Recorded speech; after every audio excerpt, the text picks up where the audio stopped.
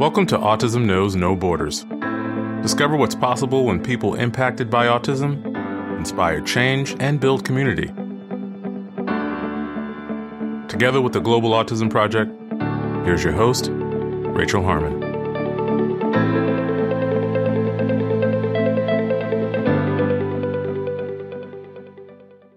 Hello, everyone. Our guest today is Mari Cerda, an autistic board-certified behavior analyst who consults with teachers in schools to provide professional development training on various neurodiversity-affirming topics. She is also completing her doctoral program at Texas Tech University. As a Latina mestiza, Mari is passionate about supporting displaced migrant families and their children with disabilities who enter the school system.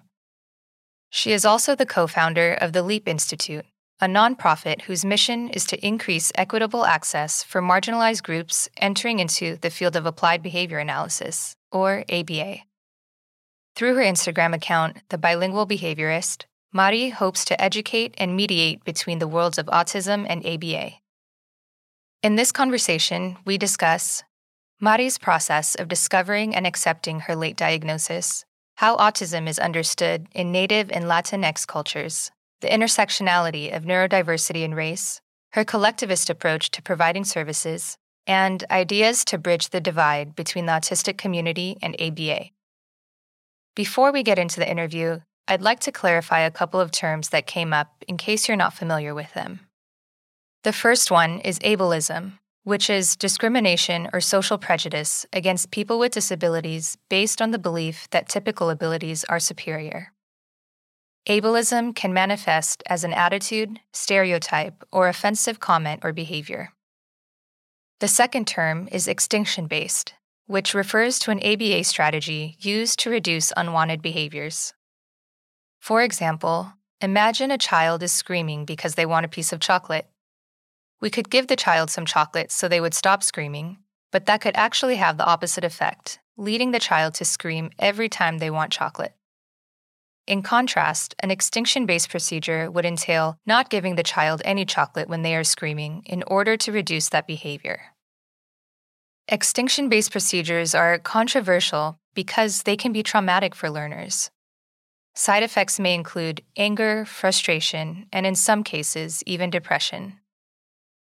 In this episode, discover what's possible when values inform the method. We appreciate your time.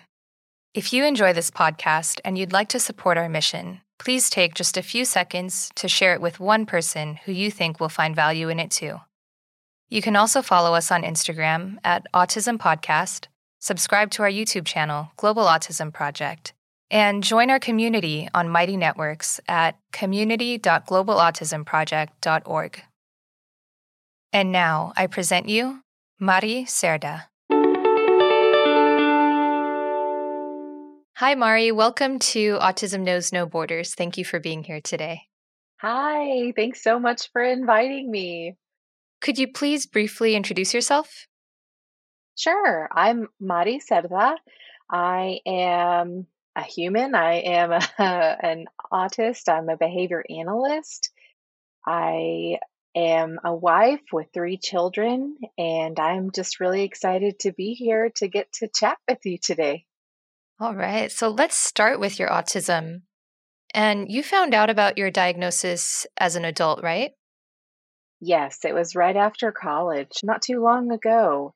So, yeah, that's definitely been something that's really impacted a lot of areas of my life. Definitely some positives, but just some things too that have made me really need to pause and self-reflect. But yes, I received a late diagnosis. So what was that like for you to receive it at that point in your life? Was it a surprise, or how did that whole process come about? Oh gosh, it was a multitude of feelings. I know the initial just kind of hearing it and reading it, I almost didn't believe it. And I didn't even tell my husband first. He was not the first person that I told, because I think what really scared me was my response to this diagnosis and this idea of this being part of my identity. And so I think I was recognizing some ableism in my own self in that response. And so, working in a field, in public education as a behavior analyst, but also primarily as a special education teacher for so long, it really made me concerned that if I was having these feelings towards myself, how was I, potentially having these types of biases and ableism towards the individuals that I was working with, the children that I was advocating for. So it took me a little bit of time to really process and even, give myself grace to be in those space of feelings. I reached out to a dear friend who's also a behavior analyst, and I said, I've got to tell you something pretty interesting. And, it started with telling her, it started with telling someone else that was close to me and getting this almost like affirmation, with like, oh, that makes sense. Mm. And I think that maybe for some of my closest friends and colleagues, maybe there was like a sneaking suspicion that, Maddie's a little quirky. She says things that, are just a different view and different perspective, and also very blunt and direct, especially when it comes to speaking for those who can't speak for themselves and having a very strong sense of social justice. And so I think that it was encouraging for me to have those people closest to me to kind of affirm that this diagnosis wasn't something bad, but that it did answer a lot of questions, because it did answer many for myself, and reflecting back on my childhood, reflecting back on just things that I would do in my life to help me navigate, and I just for the longest time assumed this is what everybody does. Mm. People will pick up a broom and sweep a room from a certain direction, clockwise. And by doing this, I'm also practicing social interactions that are going to be happening at a future time and making sure that I follow all of these communication conversation rules and look at the person when I can and make sure I'm still hearing what they're saying and make sure I wait my turn. All of these things that I just thought, well, doesn't everybody do that? Don't you practice? And just other things that maybe were more on the deficit side of autism, like meltdown type behaviors and just things that, made me really feel like there's something wrong with me. I'm too passionate according to some people. I'm way too intense. I always have such a serious face that, people can't tell if I'm happy or sad. So it was late coming, but it was needed for me, at a point in my life. I'm going to be 40 at the end of this month, and it just really helped to solidify that there is nothing wrong with me. There is a difference. My brain is just different, and it's definitely influenced how I approach my work. I felt like I was always about what's best for the individual based on what they think is best for them, not what I think. So all of my work has always been different. And I now attribute it to the fact that I'm different. So, yeah. Mm-hmm. So, what led to you seeking out the diagnosis? Did something happen in your life that made you think, okay, this is different? Like, this is something that I need to seek out help for? Yeah, I think it was a couple of things. Having really close colleagues that are in the general field, whether they were psychologists or professors, just some that would kind of made some indirect remarks of like, you might consider getting some evaluations done. I'm curious to see.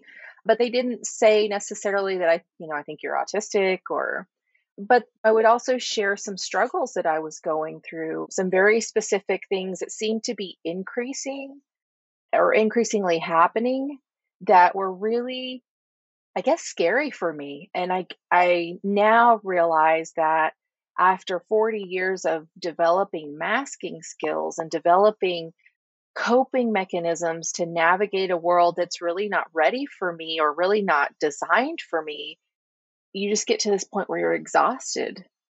But I guess the closest I can attribute it to is, my husband and I used to run marathons and ultra marathons, and you just get to this point where your brain will just not obey you. It will just not do what you're telling it that it needs to do. And that's kind of how I felt was, my brain and my body were betraying me in certain situations that I could normally navigate. And I kind of go back to, there was this one kind of major aha where my daughter, she was a little younger, and she wanted to be really helpful and write out this grocery list for me to go shopping.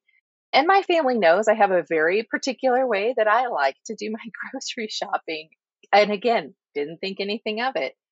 And so she wrote this list for me. I didn't even look at it until I got to the store. And then when I looked at it, it was in paragraph form, and the order of the items were not in the order that I put them in. And I tried. I was like, okay, it'll be fine. I'll just like read it like words and go, all different ways through the store and not my usual route. And I think I made it to like the first couple of items, and then my brain just began to betray me. Like I was feeling completely, now what I understand to be like a meltdown. My eyes couldn't focus on the words. I couldn't read what was on the paper. I felt disoriented and just this panic. And then, I just managed to make it to, I think it was like the bread aisle where it's like, the peanut butter and the strawberries and, I'm not the strawberry preserves, Mm. 'cause that's what we get. I just remember being in that aisle and just kind of looking at the stuff, just like, that's bread, that's peanut butter, that's, just reading the things just to try to re-regulate myself. And I thought, oh my gosh, this is not okay. I don't understand what's happening. And so it was situations like that were increasingly occurring when my routine and my way of doing things were suddenly disrupted. And I thought, okay, something's going on. I've had people say, hey, maybe just, go talk to somebody about it, or maybe look at some evaluations. So when I went in for this initial evaluation, it wasn't even really to look for a specific diagnosis. I'm sitting here thinking, like, maybe I have severe anxiety or OCD. Maybe I have depression. Like, something's going on that now I can't control it anymore. And so went through a battery of assessments and conversations. It's interesting because for adults, there's not really a good measure. Mhm. And we sometimes mask for so long that it's hard to remove the mask because I know how I'm supposed to respond. It almost becomes like habit. So it was a really interesting journey for me, and one I think that I'm still going on, discovering things about myself now, having a connection to where that stems from and why that manifests the way it does. And I definitely see, neurodiversity in my own children now, which is funny because you would think being in the field, working with individuals, being a behavior analyst, that I would be like, oh, I see it in everything. But I just think there's so much missing in the whole spectrum of recognizing neurodiversity that many individuals just end up trying to cope their whole lives and really don't know where all of it originates from. Mm. Are you receiving any support right now? Sorry, I don't mean to laugh in like a negative way. I actually had a conversation with the neuropsych not too long ago because I was wanting to look at getting supports, some reasonable accommodations for my work environment. And this also helps me to recognize that we still have such a ways to go when it comes to supporting individuals with disabilities, because the neuropsych posed a really interesting question, and he said, do you feel at this point that your autism is no longer pathological? Because look at what you've been able to do. You're going for a dissertation. You've made it through college. You've been successful getting an education and you've even been able to get married. And that just stunned me. The only thing I could think to respond was with the question of, so are you saying that people with disabilities are incapable of those types of successes? And if so, does that nullify the fact that they have a disability? So, as far as getting supports, nothing like official. I do receive supports from colleagues that know. I still haven't disclosed to everyone that I work with because I feel like I have to be really cautious about that because I have experienced changes in expectation when I've self disclosed, and unfortunately, not changes for the better. So, supports are such a tricky thing. Like people are expecting less from you, you mean? No, more like people are now really honing in that I do struggle with communication and kind of spotlighting that and looking at my performance based on that now as a deficit. And I just think that's so interesting that we always go to like the pathological side, like what you can't do, what you're not good at, instead of really trying to focus on the things that I am good at. I'm not a social butterfly. I don't do what they call water cooler talk or, just in team meetings, I try my best when people are having those like really light conversations talking about the things that they enjoy and the things that, is happening for them. But I'm more like, okay, we're here to work. Tell me what you need me to do so I can get back to my office and get it done.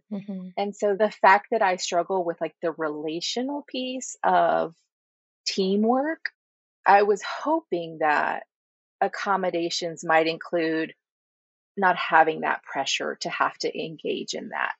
The colleagues that I do work really closely with and team up to do projects with, they are also very close friends of mine, and they understand the way that I work, and they are very supportive of that, and they don't really push me to stretch beyond that for their comfort level.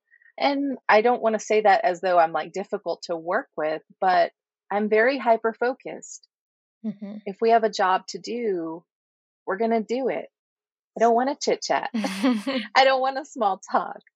And, at almost 40 years, I'm like, I don't know that I'm ever going to get to that, Right. goal or that skill. So, yeah, I mean, finding supports is tricky when you have been able to cope for so long and people don't understand that you're tired.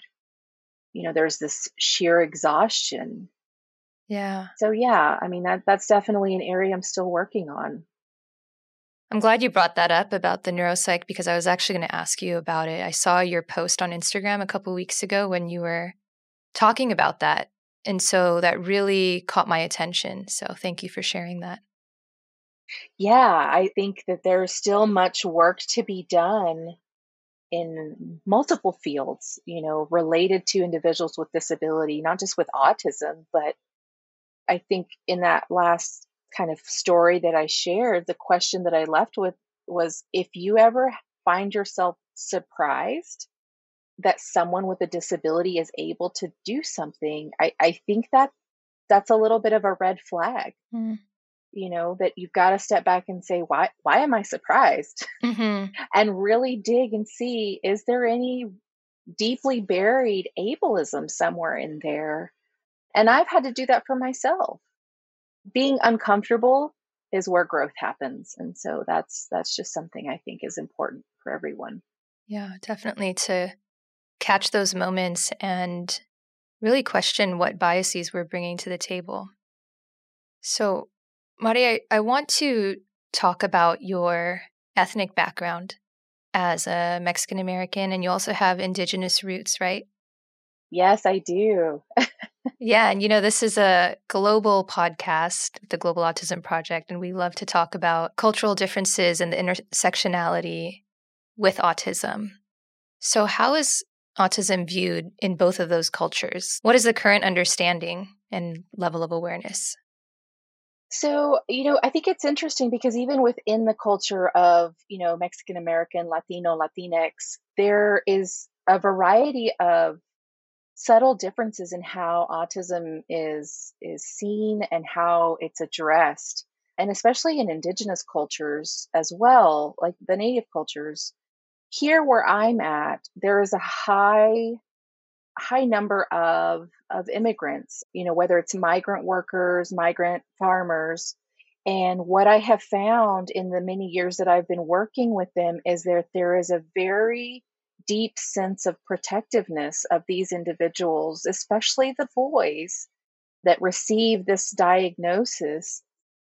And there's a lot of lack of trust in the public education system, rightfully so, in the private professional practice system, whether it's mental health, whether it's ABA, whether it's any other majority dominated practice. What I've seen much of the time is that it's about caring for the individual. There is no longer this concern of, well, let's push for academics or let's push for independence. And I don't want to confuse independence with autonomy, because in that family, there is still autonomy, but there is this level of collectivist and communal care that the society expects.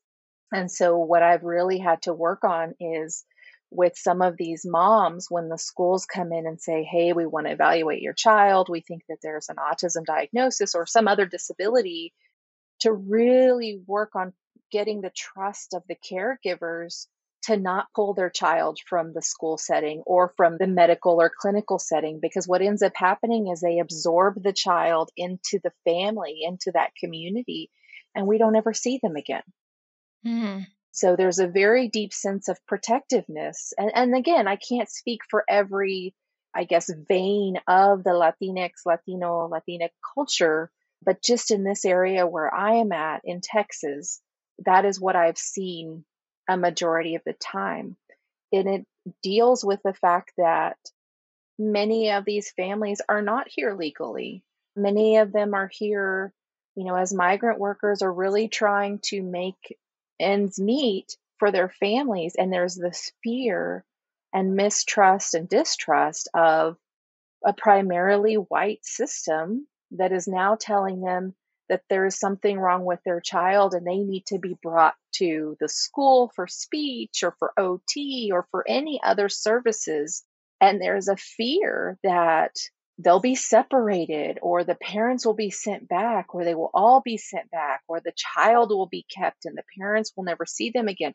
So there's a lot of just delicate balance of how I, as a Latina mestiza, indigenous individual, can work to gain the trust, all the while knowing that I can't fully trust who I'm working with, Yeah. and having that fear. Are those legitimate concerns? Like, would that really happen where they would maybe deport the parents or take the kids away? We have unfortunately had instances where teachers or staff, some staff, are not receptive to educating these individuals simply based on the status of their legality here. And so, we don't have a very welcoming culture in some areas that I am working, and it's frightening. It's frightening. Mm.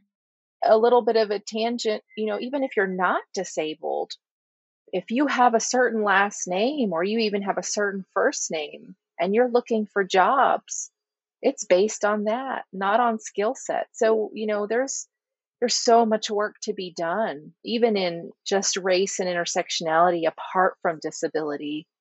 And disability just magnifies the issues that are already there. Hmm.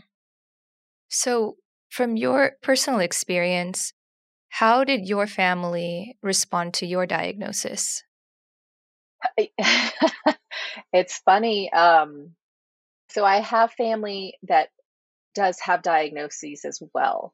On my mom's side, I have older family, like uncles, second uncle type family that are on one end of the spectrum, brilliant in their own right as far as neurotypical standards, engineered level, but very much on the spectrum. And then we have other family members that are in the high support, high level needs realm of the spectrum where they will always need support. They will always need to have someone to provide them with some sort of care. And that's in my immediate family. And it's interesting because it's several males in the family. And so when I told my mom about the diagnosis, she was like, "Do you think I might have it?"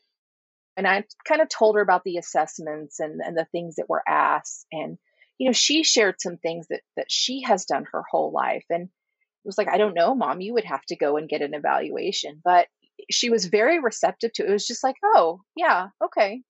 There wasn't a lot of, "Are you sure? Like, do you think they got that wrong?"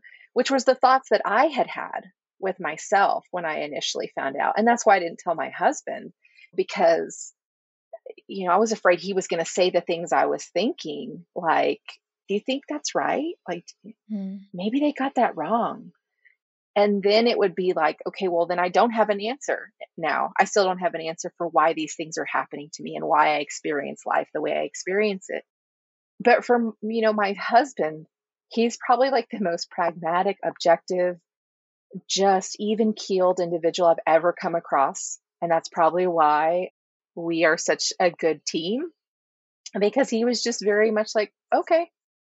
And with time, it's been more about him recognizing certain things that I say and do, and recognizing that the reason I do them is very different from maybe what some people would think. Like, for example, he's kind of my social compass. Hmm. When we would interact with family and people that we both knew, I would ask him repeatedly about past situations. And I think in the beginning he was kind of like, "Are you gossiping? Like, do you just want to keep talking?" I'm like, "No, I'm trying to understand, like, what happened in that social situation. Like, what do you think so and so was thinking, and why do you think they said what they said, and why are they doing these things or saying these things?" And I think with this diagnosis now, and it's like, oh, okay, you're actually seeking to understand, because there would be situations that would happen that I'm like, did I respond the right way?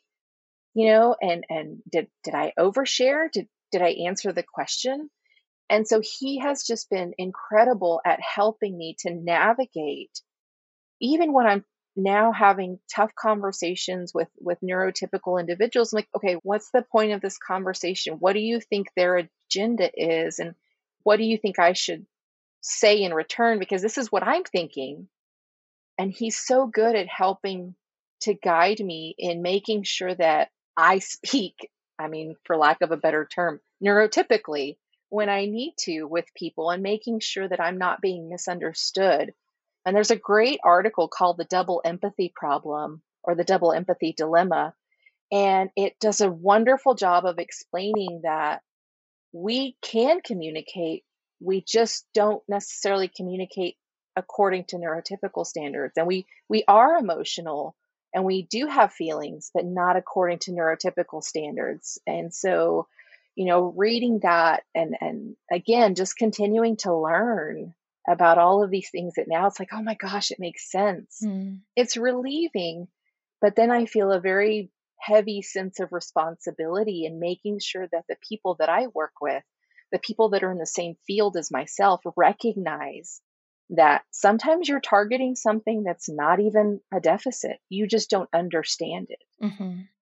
Yeah, you actually have a really unique position as an autistic BCBA because you can personally relate to the clients that you serve. Did your approach change after you discovered your own diagnosis? I don't think my approach changed. I think I became braver in speaking out about my approach, because for a while, and I've told a few friends about this, people would see my work and they would say things like, "Wow, that's like dirty ABA. Like, you're not withdrawing reinforcement. You're not ignoring. You're not doing all of these things." And I'm like, I wouldn't want it done to me. Hmm. So my practice, I think from the beginning, was seen by some as very atypical, And again, I'm pulling my own cultural background of being deeply rooted in collectivism and communal support, and recognizing that when we talk about manipulating environments, I'm not touching the client, I'm not touching the child. I am manipulating the environment they live in and making sure that the environment supports them, understands them, and finds ways to effectively communicate so that they can have their needs met. And for me, that was how I learned the science and how I learned to apply it. Yes, it's a westernized model. Yes, it was made by white men, intended for white male children.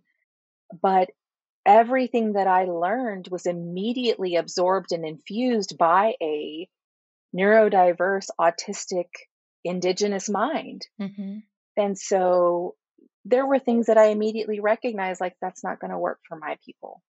But I see the principle of it, and I see where in my community and my people, how it should look and how it should manifest. Could you give an example of how you might run a program from this collectivist mindset and how that would be different from an individualist mindset?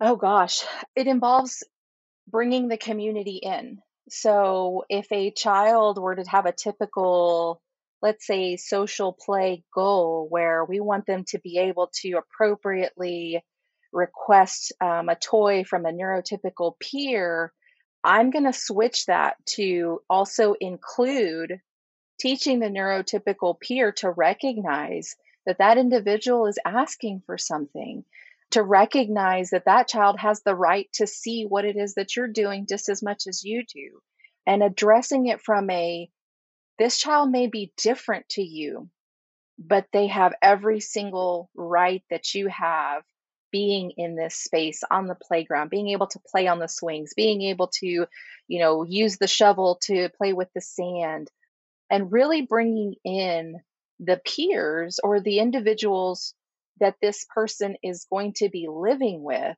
in a community type setting and existing with, and not putting all the pressure on the client or the child that is receiving the supports. Because I think sometimes our therapy, I don't even like to call it therapy, our supports and coaching is so focused on the client has to fix everything. They have to fix everything about themselves and get this right so that they can make the lives of the people around them easier. And that's not what it's about. I need the people around them to put in just as much work as what I'm expecting this child or this client to put in. And then a lot of my goals are also related to what the child values. It's not my job to determine what they value. It's my job to help them to learn to recognize that you can do and say things that get you closer to what you value, or you can do and say things that take you away from it. But when everything is related to what an individual values, it helps cut the fine line between coaching someone to tolerate difficult things and difficult tasks because it's related to what they value, versus almost forcing a traumatic experience to learn a skill that's not valuable to them and never will be. For example, I will never probably value conversations that are small talk, that don't have a point. I probably won't ever value that. But if someone were to sit there and try to force me, I would be miserable. It would be traumatic for me because it's exhausting. Hmm. It takes many spoons. It takes a lot of energy to have to do that. And it's funny because I value teaching. That is something I'm so passionate about. And so my job requires me to speak in front of 50, 70, 100 people, which is a lot of energy for me. And it takes me time to decompress from that and to re-regulate. And, I will self-seclude in order to kind of get my bearings back. But I love to do that. That's what I value. And so the stress of that is worth being able to teach someone and to see that light bulb and for it to change their trajectory and the way that they treat people like me. Hmm. So that's how I approach probably a majority of the work that I do. And then there is a different set of practices for individuals that have much higher support needs. There are some things that are a little more targeted. If you have a child that is demonstrating fecal smearing, there's a sensory need. Much like autism is a spectrum, our field should be a spectrum in the approaches that are taken. But at all levels, autonomy within a collectivist mindset, if that can make any kind of sense, and student, client, child, whoever, assent and consent, and values-driven practices should be the foundation for all of ABA, regardless of whatever vein or approach we go down, depending on the needs of the person. There should never be a time when I'm providing a service that the individual does not want. Mm-hmm. I do want to talk later about how we can improve the field, but we have a few listener questions that I want to get to before we move on. So these are contributed by Priscilla Haros. Oh, yes. Do you know her? I kind of do, yes, on Instagram. Nice. It's funny how it just, brings everyone together now, and it's a really great way to connect. And especially for people that are autistic, yes, Mm-hmm. I have probably found some of my closest friends on that platform because it's so much easier for me. Yeah. So she wants to know, how do your clients react when they learn you're autistic? So I guess first, do you disclose? And maybe this can also extend to parents if you tell them.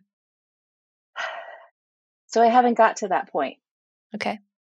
And I think there's various reasons for it. Many of the parents that I work with are still in the grieving process, and I see so many people really being harsh on parents and not recognizing that you can grieve something and still love something at the same time, and many of these parents are grieving a future for their child that they expected and anticipated.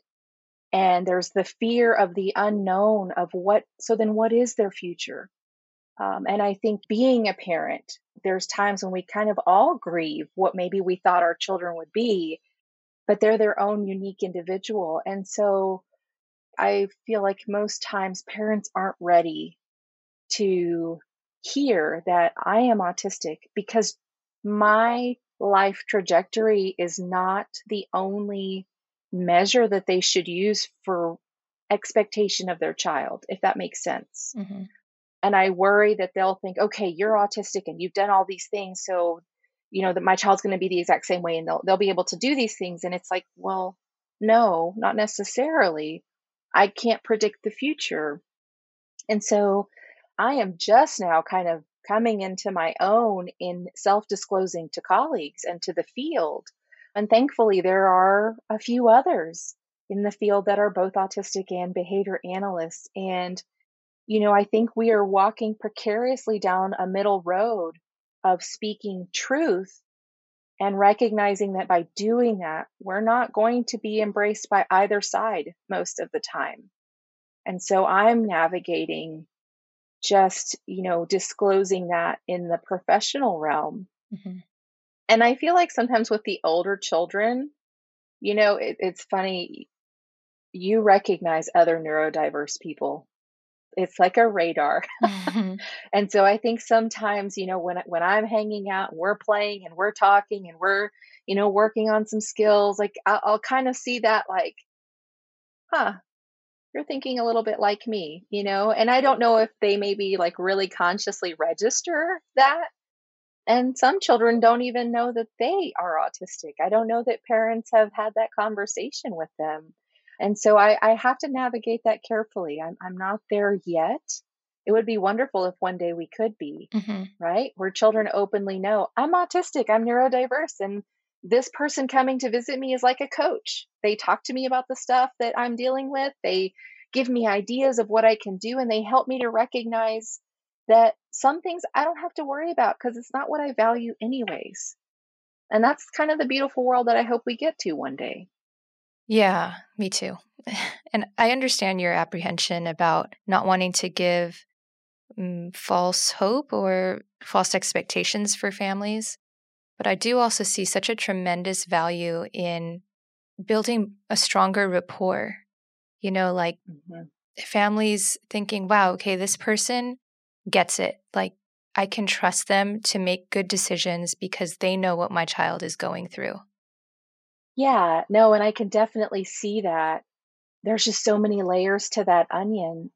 Even walking into some of the homes and being minority, being indigenous and Latina and having darker skin and darker hair, there's already apprehension.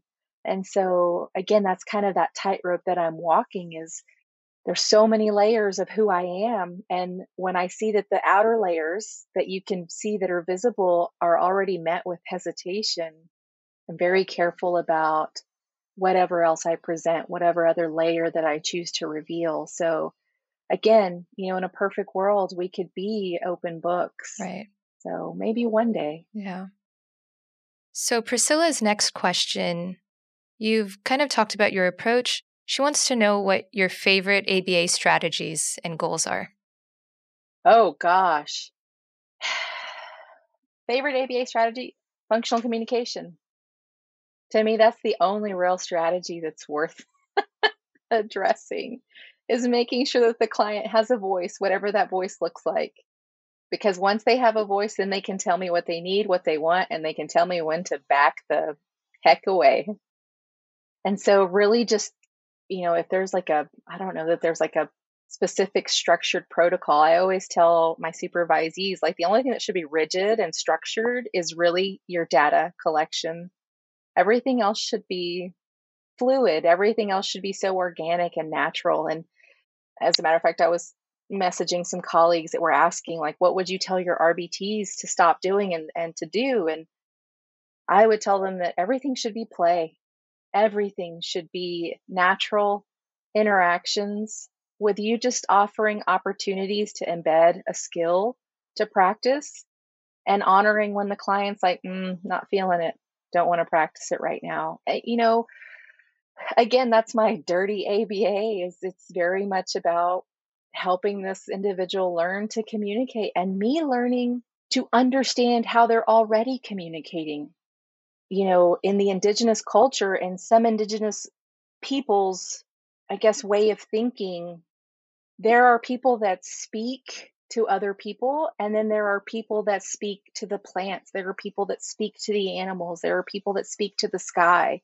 Again, that's just really tapping into the way the indigenous culture views the way people communicate. And so for me, that's just such a natural part of seeing an individual in the way they communicate and not being so rigid in the if you don't say please and thank you and you don't speak in these recognized formats, then you're not communicating. And so I think that's where a lot of the pieces of who I am culturally and who I am just from my own, ancestors is that communication is everything. And if we focus on that, then everything else is easy. Mm-hmm. And tying back to what you were saying earlier about including the community in that, I really love that example that you gave about teaching the other kids in the sandbox that your client deserves to be heard also, like has a voice. And how can we teach the people around to look out for those things? It's just pushing for more acceptance in the world and more inclusion, teaching these younger kids, like, hey, this person is trying to communicate with you. And that's important. Mm-hmm. Yeah, I mean, because we're such a society, at least what I'm seeing, that's so self-absorbed. Like it's all about me. It's all about me. And we never stop and looking at this person that's maybe giving us cues and going, "Oh, wait a second. Let me try to understand what you're saying. Let me try to see." And just as this is that's the individualist that I see. Like it's me, me, me. And even just in raising my own children, it was always when we went to the playground, I would pull them aside and say, "Do you see that little friend right there? Tell me what you see them doing." And they would say something to me. They would respond, "Oh, I see them doing this, this, and this." What do you think they're trying to say? What do you think that they need? And so from the very beginning, my children have been taught that you are very aware of how other people are trying to navigate the world around them and around you. And you need to be able to say, you know what? Let me learn how you're trying to speak to me. Let me step into your world for a moment. Instead of this, really harsh, come on, we're going to pull them out. We're going to pull them out of out of this autistic inner world that they're living in and make them participate going to the restaurant and make them do these things because it makes me as a parent feel better, because it makes me as a society member feel better and more comfortable. And so it's more work, but it needs to happen. Yeah. And then to teach the child with the disability or with the autism, hey, they're listening. They're listening. So now let's start the conversation. Yeah. Well, I just want to say thank you to Priscilla for sending those excellent questions. And if anyone else would like to contribute to our episodes, you can follow our Instagram at Autism Podcast to stay up to date on upcoming guests. So, Mari, I want to go back to what you were talking about earlier with regards to trauma that people have received. On this podcast, we've talked previously about the division actually between some autistic adults and the field of applied behavior analysis.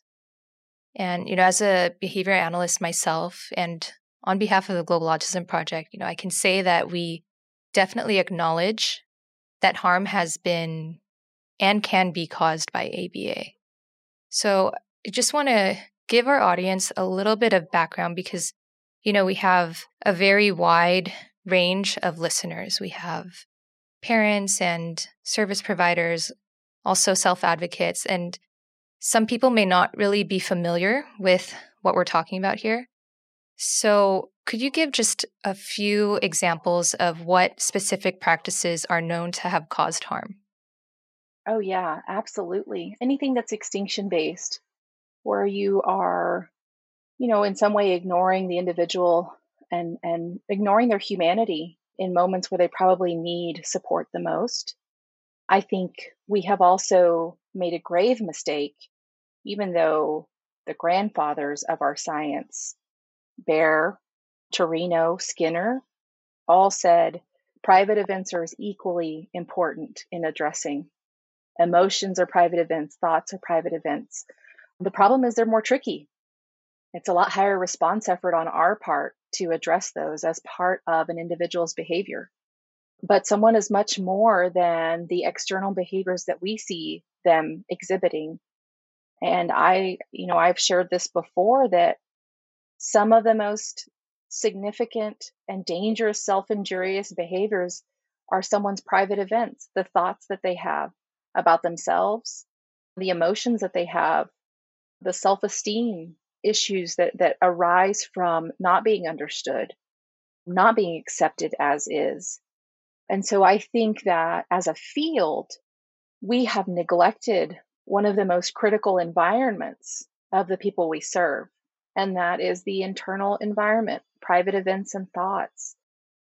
And by doing that, by recognizing that we have neglected that, we also need to recognize that there are other disciplines that we must collaborate with in order to address that area. We are not the end all be all. I am not a fan of the phrase that ABA will save the world, because it won't. And we need to recognize that we are one tool in a toolbox, and that parents, caregivers, therapists, everyone needs to recognize that we are just one spoke in a massive wheel of supports that an individual should be receiving. There has been incredible damage done at the hands of individuals who have not stopped and recognized that the practices may work, but at what cost? To what detriment to the individual's internal environment, to their thoughts, to their emotions. And, there is some on the side of anti-ABA that want to get rid of all of it, that want to say that we cannot do this anymore. And, my concern with that is anything that is developed, any science, any practice, any medical model can be used for nefarious purposes in the hands of the wrong people. It's not necessarily the science, it's the people using it. And many in the community go back and talk about Lovaas. And much of that was related to the work that Lovaas did, because prior to that, it was more about learning how humans learned and how humans behaved. It was more about being an observer in this and learning how all of this worked. And then it was kind of like, oh, well, we have the key to changing behavior. Let's now apply it. And there was no pause for we can, but should we? And so it just jumped on this trajectory and just sped up to where we're at now, at this point in time. And we are now, I think, getting to a pivotal moment where many in the field are saying, we've got to change course immediately. And as an autist, one of the things that I hope that comes from my community is a recognition that change requires compromise on both sides. And we may not be able to fully either change the name or get rid of the science, but we sure can hold people accountable. We sure can look at our ethical codes and recognize that just because it says the client consents, that doesn't necessarily mean the individual. It can mean the parent, it can mean the corporation.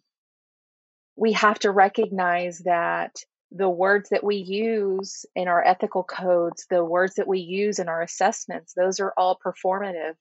They're going to drive the way that we perceive the people we're serving. And so I think that, again, and I talk to my husband about this all the time, I'm walking a very narrow middle road, and I just want to speak truth. And unfortunately, when you speak truth, many times the truth was going to upset one side or the other, because ABA has done damage, but ABA has also done good. And there has to be space for both of those sides to have the conversation. What are some of your ideas to bridge that gap? We need autistic researchers. We need coursework to be neurodiversity affirming. We need to have a history of ABA. In fact, that's actually something that I'm getting ready to have a work group on, is the history of applied behavior analysis. Like, the dark side, the good side, everything. Many people aren't even aware of, going as far back as Watson in the 1913, Cantor in the 1917 and 1918 era. It goes back so much further. And I think people really need to know where we've come from, the good and the bad. It's kind of like I tell my children with Texas history, like, you're only getting one side of the story. Let's dig a little deeper into the history of, the US, Texas. And it's the same thing. We've got to have a much better understanding of the history of our field, both the good and the bad.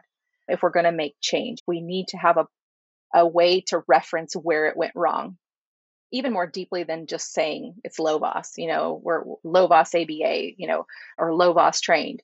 We've got to go a little deeper than that and see where the breakdown happened. And then we need to be hiring autistic consultants. We need to have community consultants who are neurodiverse that can go into a clinic and say, these practices are not neurodiversity affirming. This is where you need to work on. We need to be able to now move from the platform of speaking and shouting to the work. What are we going to do that's productive? And I have shared before in the past that we need to disrupt a system as gently as possible, because I want the system to come tumbling down, but I don't want people hurt. I don't want the individuals within the system to be harmed, because then I'm no better than the system that I'm trying to disrupt, if that makes sense. Yeah. I also kind of get the sense that there needs to be some kind of acknowledgement for the harm that has been caused. Like, should this maybe fall on the BACB to make an announcement and say, yes, there has been harm and let's do better? Like, would that make the autistic community feel better, do you think? No, because I think it would be a performative move.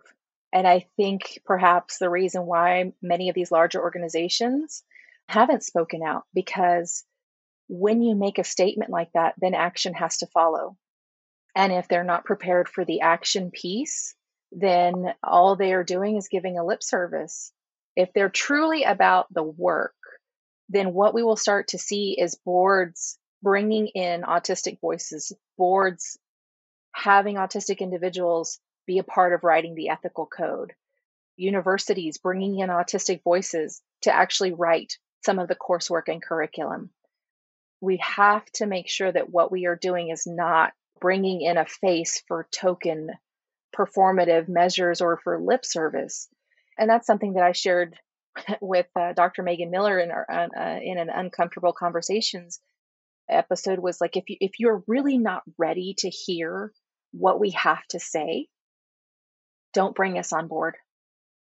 But then I want to kind of further say to my autistic community, if you are not prepared to speak and offer productive resolution that is able to think logically through this reform, even though we do have an impassioned desire for this to change, we have to go about it logically. And I'm impatient. I want it to change immediately. But we have to recognize where we have to take the small steps to build that momentum, to get the snowball rolling. And if we refuse to do that, if we refuse to sit in those uncomfortable spaces, knowing that that's the direction we're going, we're just going to stay right where we're at. We're going to become stagnant.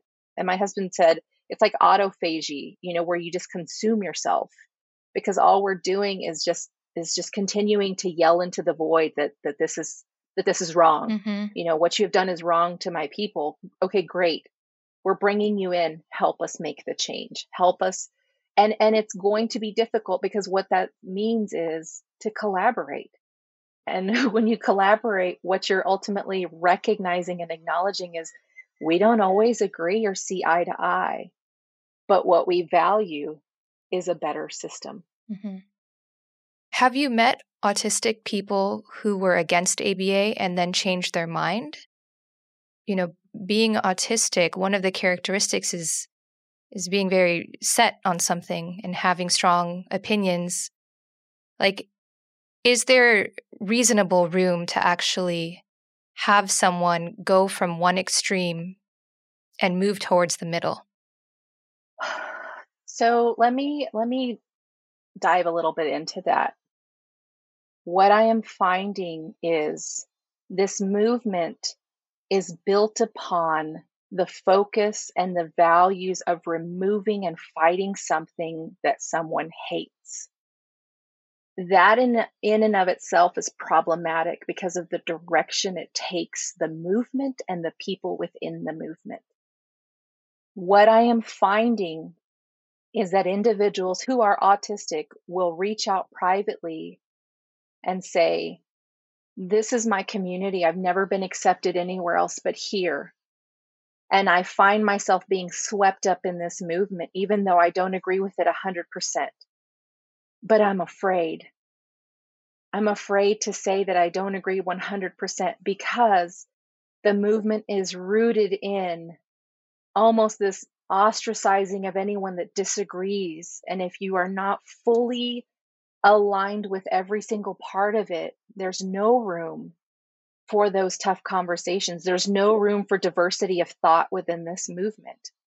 And what's going to happen is that some of these major influencers in this movement, if it's truly about improving services for this community, if that's truly what the value is, we're going to have the difficult coming to terms of that may mean working with the people that are part of the system that we're so much against. And it's and Joy Johnson does an amazing job. If anyone ever can listen to her speak about it, there is also a part of this movement that is concerning for us autistic individuals, where it's becoming about more of a platform for something completely different. And we see a lot of similarities in some of these like TikTok videos and some of these things that are being said. And my concern is that it's taking away from the work that really needs to happen. It's like there's this attempt to just keep us in this space of calling out and canceling with no real desire to sit at the table together and hash it out. Basically, like, this is where we need to work. These are the steps we need to take. This is how we as autists need to be involved in this process. This is where you as behavior analysts and professionals need to step back and having that uncomfortable conversation. And it's going to take some of these larger influencers kind of driving this movement to really stop and ask, like, what we can't just wave the wand and this all disappears. There are other logistics like billions of dollars in funding. There are other things that need to happen strategically to disrupt this system, and we need help doing it. We need to be able to shift from coming together to fight against what we hate to shift to we all have the common value of we want to build something that for the people we love. Those are two different value systems. You can't do both. So where is your energy going to go? I don't want to fight against something I hate. That's draining to me. I want to teach. I want to teach that there's a better way to do this. Does it have to change names? I don't really care. And this is from a person that everything that I benefit from right now has had origins or roots in trauma towards my people. The medical field, they were still doing hysterectomies on the illegal immigrants down in South Texas, without their consent. Those things are still happening. Does that mean that I'm not going to benefit from that same system and field? We have to be able to be in the space to have these uncomfortable conversations and fight the temptation to get up from the table and leave when it gets really hard. Yeah. Well, I'd like to close with one last question.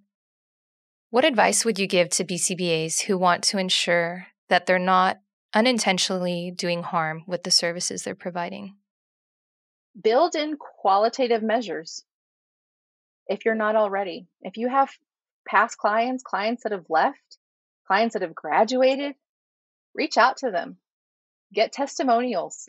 Also learn what ableist language looks like and sounds like, and really begin to dissect everything that you use, your initial intake forms, the assessments that you choose to use, the way that you look at behaviors, target behaviors, looking at the language that we use to identify. I was looking at the FAST, and it talks about, does a child exhibit these annoying behaviors on purpose? I'm like, that's terrible. Mm-hmm. Like, we're already making things so pathological in just the language that we use every single day. So of course that's going to influence how you perceive the person. Build in person-centered planning. That should be everything. Cultural, competency practices. If you're a supervisor, I'm like thinking in all areas. If you're supervising people, are you aware, it's Ramadan. I have supervisees that are observing Ramadan. Do you have that written in your supervision contract? The acknowledgement, awareness, and acceptance of religious and holy days. Like, we have to change every single thing that we maybe just didn't even think needed to be addressed because it didn't impact us. And I know that's a big kind of broad statement, but you have to start really looking at things from a critical lens and saying, would I want this done to me? Would I want someone talking about my child this way? If I went in for an interview, would I be okay with the interviewer knowing every single thing, every single deficit that I had? So, really start to look at how you set up your clinics, how you set up your practices. What are the values of your team, your clinic? And start from there. All right, Mari, thank you so much for coming on the show and sharing your perspective. I think it's so important to, really put our clients' dignity and well-being at the forefront. So we have a lot of work to do as a field, and you are so valuable to it. So thank you. Well, thank you. And I'm excited about the work. It's a lot, but we're starting, and that's a beautiful thing to see. Thanks for tuning in to Autism Knows No Borders. I truly believe that when implemented with a compassionate, client-centered approach, the science of ABA can help individuals reach goals that will enable them to live fulfilling lives. We have a lot of unlearning to do as a field, and we need guidance from Autistic Voices to ensure that our services are in line with neurodivergent values. Are you a self-advocate willing to share your experiences and educate others? Are you a professional seeking to hear directly from Autistic Voices and improve your practice? Or are you a family member hoping to support and empower your loved one? Join our global autism community to connect and collaborate with people all over the world. We already have a growing number of members with different roles related to autism, getting to know each other and engaging in these important conversations. You can sign up today at community.globalautismproject.org. Let's work together to transform how the world relates to autism. Thanks for listening. Take care. Tune in each week for engaging conversations of how people across the globe are inspiring change and building community. You've been listening to Autism Knows No Borders, brought to you by the Global Autism Project. You can find Rachel's notes for this episode and learn more about today's guests at autismknowsnoborders.com. If you enjoyed this episode, please subscribe to the show on iTunes or wherever you get your podcasts. By doing so, you'll be helping us increase awareness and acceptance of autism around the world.